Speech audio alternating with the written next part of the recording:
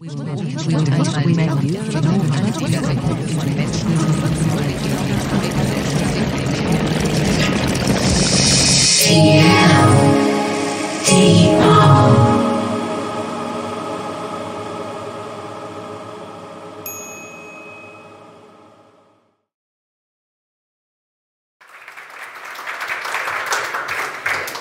vielen Dank für die nette Begrüßung. Mein Name ist Lena Nitsche und das ist meine Kollegin Judith Liesenfeld und wir arbeiten beide für die Deutsche Welle Akademie. Die Deutsche Welle Akademie ist das Zentrum für Medienentwicklung der Deutschen Welle und unser Ziel ist es, das Recht auf Meinungsfreiheit und Zugang zu Informationen zu stärken. Und das machen wir weltweit in mittlerweile mehr als 50 Ländern. Wir arbeiten zusammen mit Medienschaffenden, Journalisten, Medienorganisationen, Bloggern, Aktivisten, aber auch Schülerinnen und Schülern sowie Lehrenden. Denn ein Eckpfeiler unserer Arbeit ist die Stärkung der Medienkompetenz. Und da ist unsere Zielgruppe vor allen Dingen auch Kinder und Jugendliche. Und darum soll es auch heute drehen. Genau. Ja, und wie schon angekündigt, es dreht sich alles ums Spielen, genauer gesagt um Spiele für die Meinungsfreiheit. Und um unserem Motto jetzt mal direkt treu zu bleiben, haben wir gedacht, starten wir mal mit einer Frage. Und zwar mit einer Quizfrage an euch, die schon mal darstellen soll, wie es denn um die Meinungsfreiheit weltweit bestellt ist. Was glaubt ihr? Wie hoch ist der Anteil der Menschen weltweit, die in Ländern leben, in denen sie sich ungehindert äußern und informieren können? Ist das 1 von 7 Menschen weltweit, 5 von 10 Menschen oder 7 von 8? Wer glaubt 1 von 7? Bitte einmal die Hand heben. Wer glaubt 5 von 10? Hand heben. Und wer glaubt 7 von 8? Ich würde sagen, die meisten haben Option A gewählt. Wir schauen jetzt mal, was wahr ist tatsächlich. Es ist tatsächlich so, dass nur 1 von 7 Menschen weltweit sich frei äußern und informieren können. Laut der amerikanischen NGO Freedom House leben nämlich insgesamt nur 13% aller Menschen in Ländern mit freier Medienlandschaft. 45% hingegen leben in einem Land, das als nicht frei eingestuft wird. Und diese Quizfrage ist Teil eines unserer Minigames, die wir euch heute vorstellen wollen. Genau. Und ich würde sagen, wir gehen mal direkt weiter. Bevor wir wirklich mit euch voll in die Spiele reinspringen, gehen wir noch einmal einen kleinen Schritt zurück und schauen uns an, was bedeutet eigentlich Meinungsfreiheit. Wir haben uns nämlich bei der DW Akademie Gedanken gemacht, wie man dieses recht komplexe Thema spielend und möglichst einfach erklären kann. Das ist gar nicht so leicht, wie wir gleich sehen werden. Und wir haben uns Gedanken gemacht, was bedeutet Meinungsfreiheit, was gehört da alles zu. Wir haben euch mal ein paar Schlagworte mitgebracht. Meinungsfreiheit ist ein Menschenrecht. Es ist aber auch in Gefahr. Es ist sehr abstrakt, komplex. Meinungsfreiheit ist ein befähigendes Recht, denn es ermöglicht uns, informierte Entscheidungen zu treffen und es ist die Voraussetzung für uns, um andere Rechte einzufordern. Meinungsfreiheit ermöglicht es uns, an der Gesellschaft teilzuhaben, sie mitzugestalten und es steht ganz aktuell im Zentrum der öffentlichen Debatte und zwar weltweit. Genau, Meinungsfreiheit steht im Zentrum der öffentlichen Debatte und ich habe mir jetzt mal angeschaut, was waren eigentlich so die Schlagwörter in den letzten Jahren und erschreckend ist eigentlich, dass viele von unseren gesellschaftlichen Diskussionen ganz eng mit dem Thema Meinungsfreiheit verbunden sind. Und hier habe ich mal einige von den Schlagwörtern eingebunden. Da ist die Diskussion um Fake News, um Hate Speech, Algorithmen, Facebook, aber auch zum Beispiel Whistleblowing, Snowden oder die Panama Papers. Und wenn ich mir diese Wortwand anschaue, also finde ich das ganz schön viel und ich bin davon ziemlich überwältigt. Ich weiß nicht, wie es euch geht, aber wir stehen vor der Herausforderung, diese ganzen Themen einzuordnen und sie in Bezug auf Meinungsfreiheit zu bringen und dann auch noch an eine sehr junge Zielgruppe zu vermitteln. Genau. Das heißt, nochmal zusammengefasst, wir haben uns gefragt, wie kann man das Thema spielerisch vermitteln? Unsere Antwort: Spiele für die Meinungsfreiheit. Deswegen sind wir hier. Und wir glauben nämlich, dass bestimmte Inhalte am besten spielend erlernt werden können, vor allem wenn sie so vielschichtig sind wie die Meinungsfreiheit. Unsere Erfahrung und Beobachtung hat nämlich gezeigt, dass Meinungsfreiheit nicht immer einfach zu vermitteln ist. Und die Frage ist einfach, warum ist es wichtig und was passiert, wenn wir uns nicht mehr frei äußern dürfen? Gerade in Ländern wie Deutschland, wo es tatsächlich um die Meinungsfreiheit relativ gut bestellt ist, ist es so, dass viele von uns das oft als selbstverständlich wahrnehmen, dieses Recht.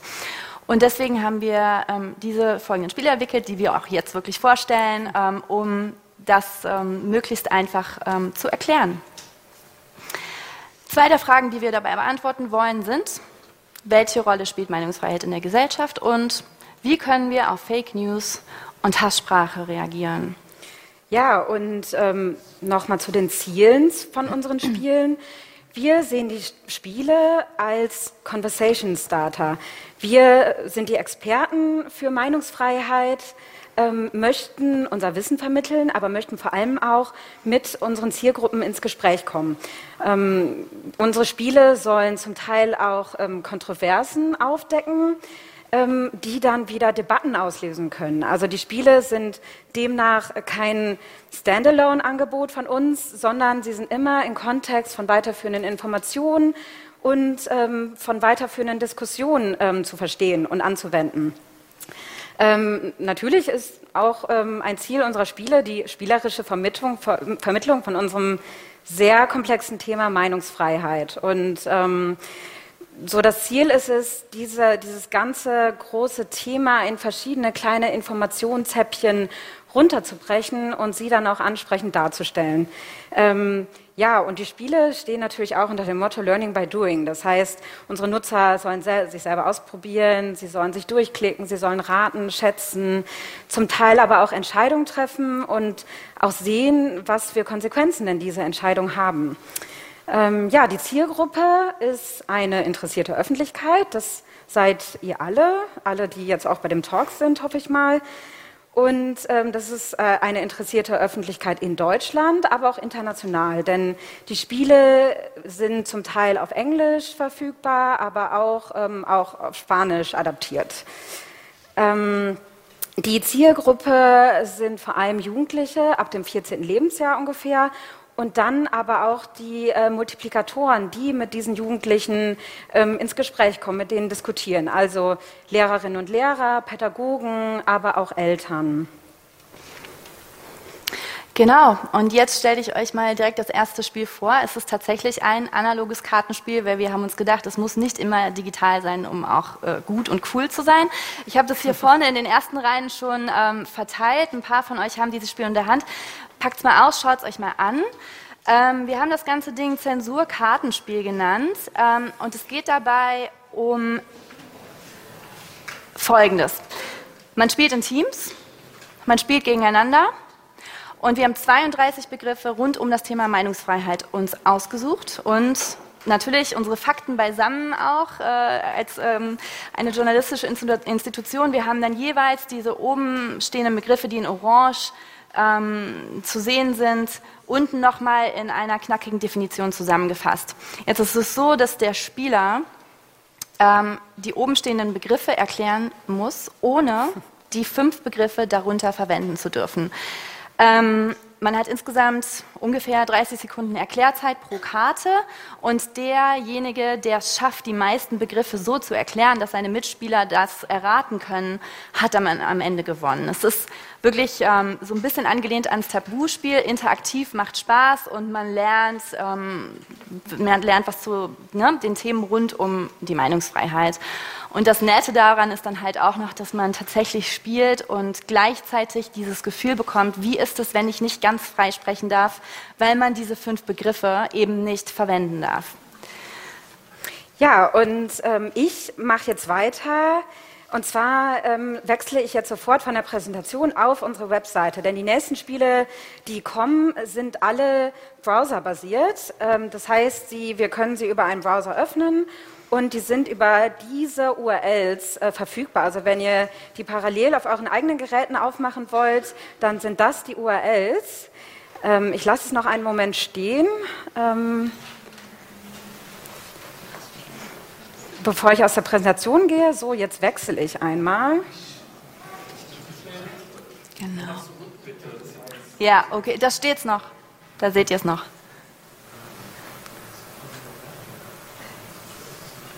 Haben es alle fotografiert? Super. Okay, die letzten 5 Sekunden. So, jetzt öffne ich mal nämlich unseren Browser.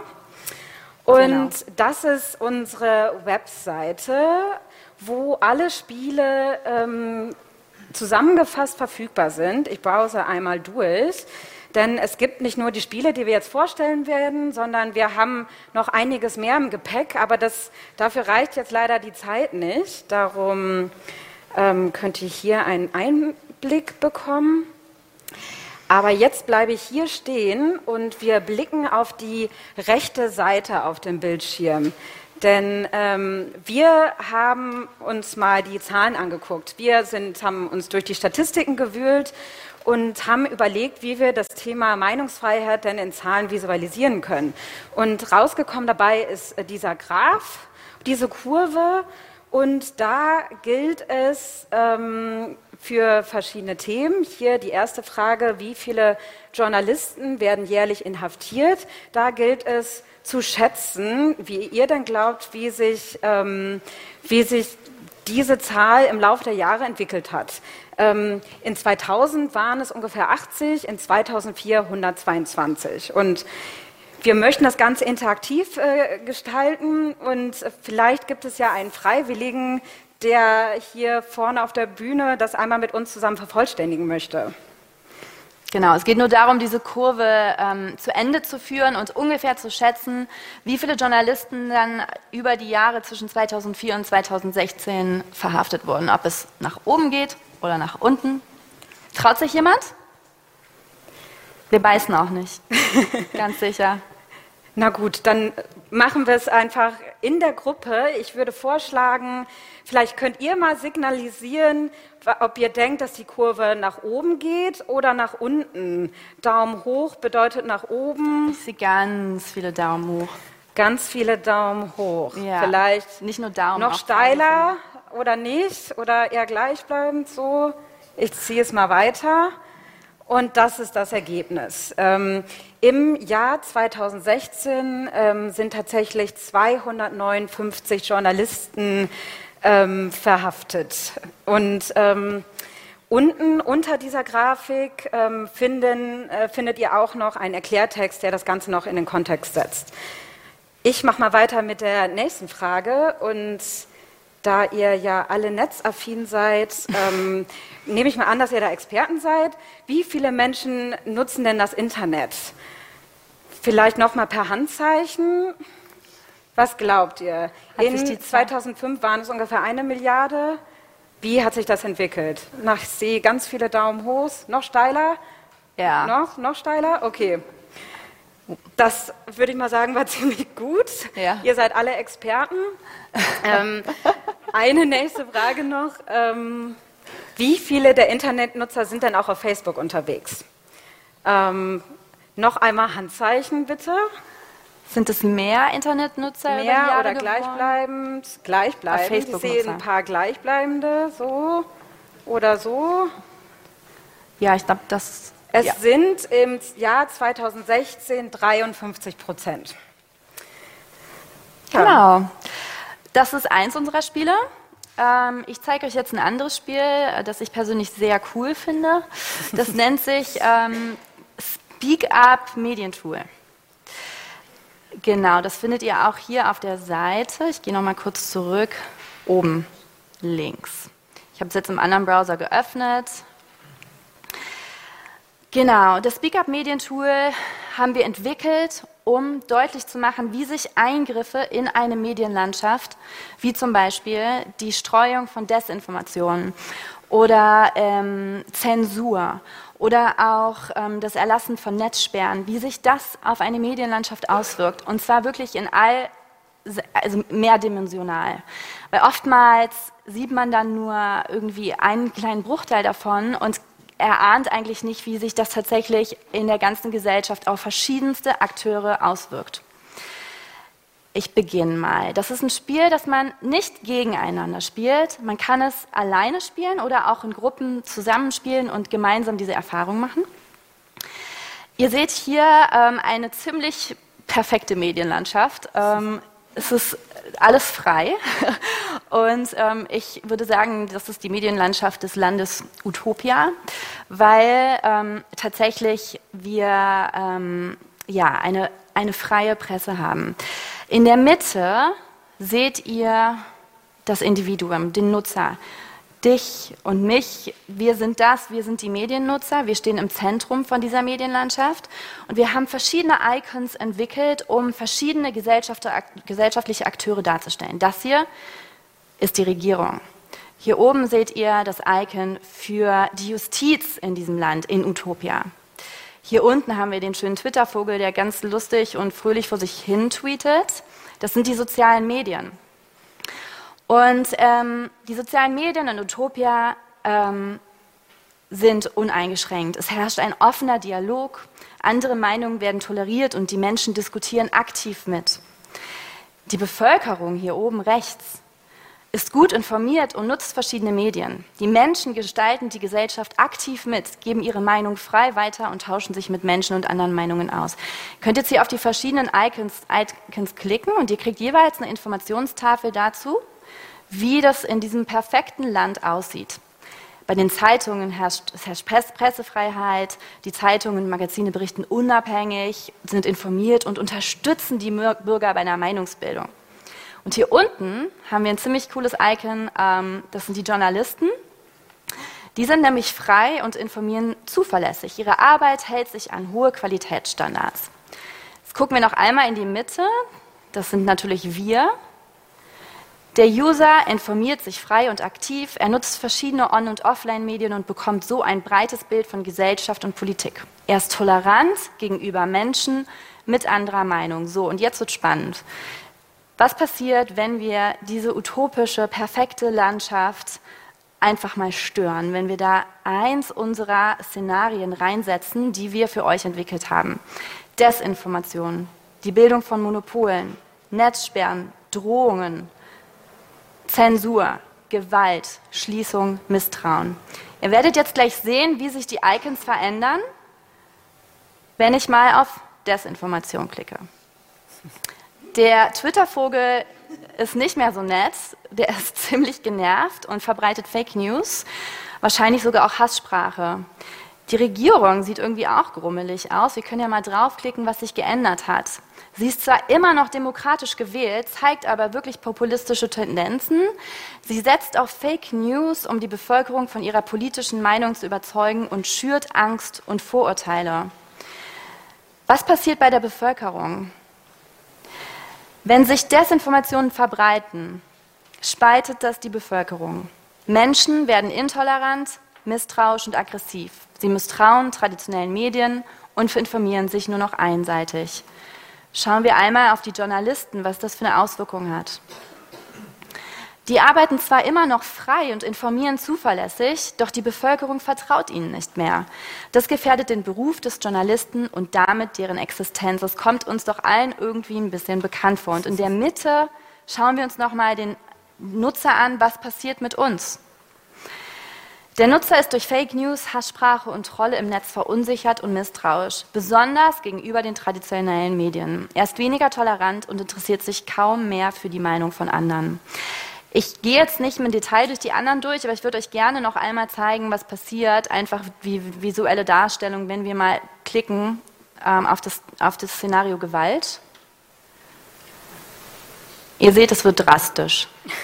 Wir laden euch dazu ein, dieses Spiel zu spielen und zu gucken, was mit den Journalisten passiert, die jetzt tatsächlich auch um ihr Leben fürchten müssen und vor allem auch, was mit allen anderen Akteuren in einer Gesellschaft passiert, wenn Eingriffe in eine freie Medienlandschaft vorgenommen werden. Ja, ein Spiel haben wir noch für euch. Und zwar geht es bei dem nächsten Spiel direkt um das Thema Medienkompetenz. Und ich gehe mal direkt in das nächste Browserfenster. Und zwar geht es hier im Speziellen um das Thema digitale Rechte.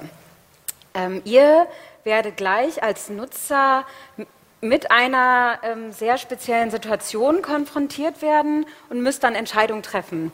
Und habt dann 2 Optionen, wo ihr auswählen könnt. Und je nachdem, wie ihr euch entscheidet, verändert sich so der Verlauf dieser Situation. Das heißt, ihr könnt mit eurer Entscheidung beeinflussen, wie sich eine bestimmte Situation in unserem Mediensystem entwickelt. Anschließend gibt es noch weiterführende Informationen, aber ich würde vorschlagen, wir klicken uns einmal durch.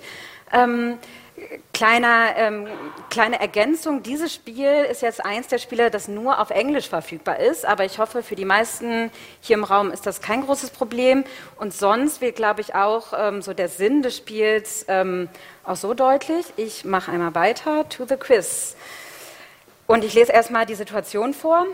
Are you an Internet guru? Let's find out.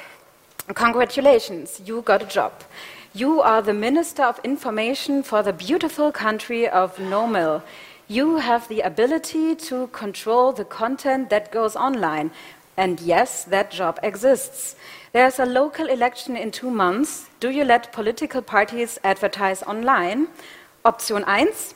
No, politics should be addressed in other platforms. Oder Option 2, of course, welcome to the 21st century. Vielleicht können wir es wieder per Abstimmung machen. Wer im Raum würde denn für die Option 1 plädieren? Und für Option 2? Ich glaube, Option 2 hat gewonnen. Und wir machen weiter. Die zweite Situation, die sich jetzt genau aus dieser ersten Entscheidung ergeben hat, the Great No-Mill Party, GNP, has created some sensationalist ads to promote their agenda. Do you let them post them? Option 1, no, I need to control the political environment. Oder Option 2, sure thing, I'm not a dictator. Wer ist für Option 1? Wer ist für Option 2? Ja, ungefähr gleich. Ungefähr gleich. Da hinten ist noch jemand. Da ist auch noch jemand. Also Option 2. Ich glaube, Option 2 nehmen wir mal. Und das geht jetzt noch so weiter. Insgesamt gibt es 5 Fragen, bis man an das Ergebnis kommt. Und ich überspringe jetzt erst zunächst die nächsten 3 Fragen und komme zum Ergebnis. Vielleicht noch eine kurze Erklärung. Also die eine Situation hätte sich so ergeben, dass ihr vor der Wahl gestanden hätte, das Internet abzuschalten. Oder die Option wäre gewesen, dass gewalttätige Unruhen ausgebrochen wären, was vielleicht nicht, beides nicht so die optimalen Ergebnisse sind. Aber das ist genau auch das Ziel von diesem Spiel, dass man dieses Dilemma und die Kontroverse aufzeigt, die es beim Thema Meinungsfreiheit gibt. Da gibt es jetzt vielleicht nicht die Schwarz-Weiß-Entscheidung, das ist der richtige Weg, das ist der falsche. Und genau das wollen wir zeigen. Und also das Ergebnis ist, congrats, you did not violate your citizen rights, but at what costs? Check out the video to find out more. Und das Video würde ich jetzt einmal abspielen. Our digital rights are under threat. A handful of tech giants control what we read and watch. Corporations track and sell our data to shady organizations.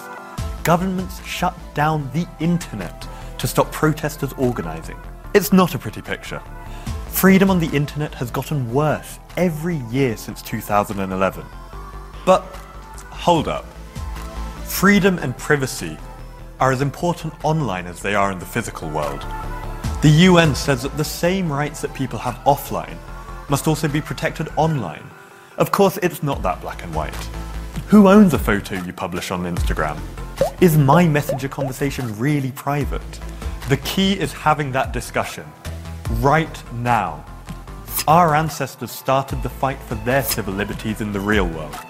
For our generation, the battlefront is here, online.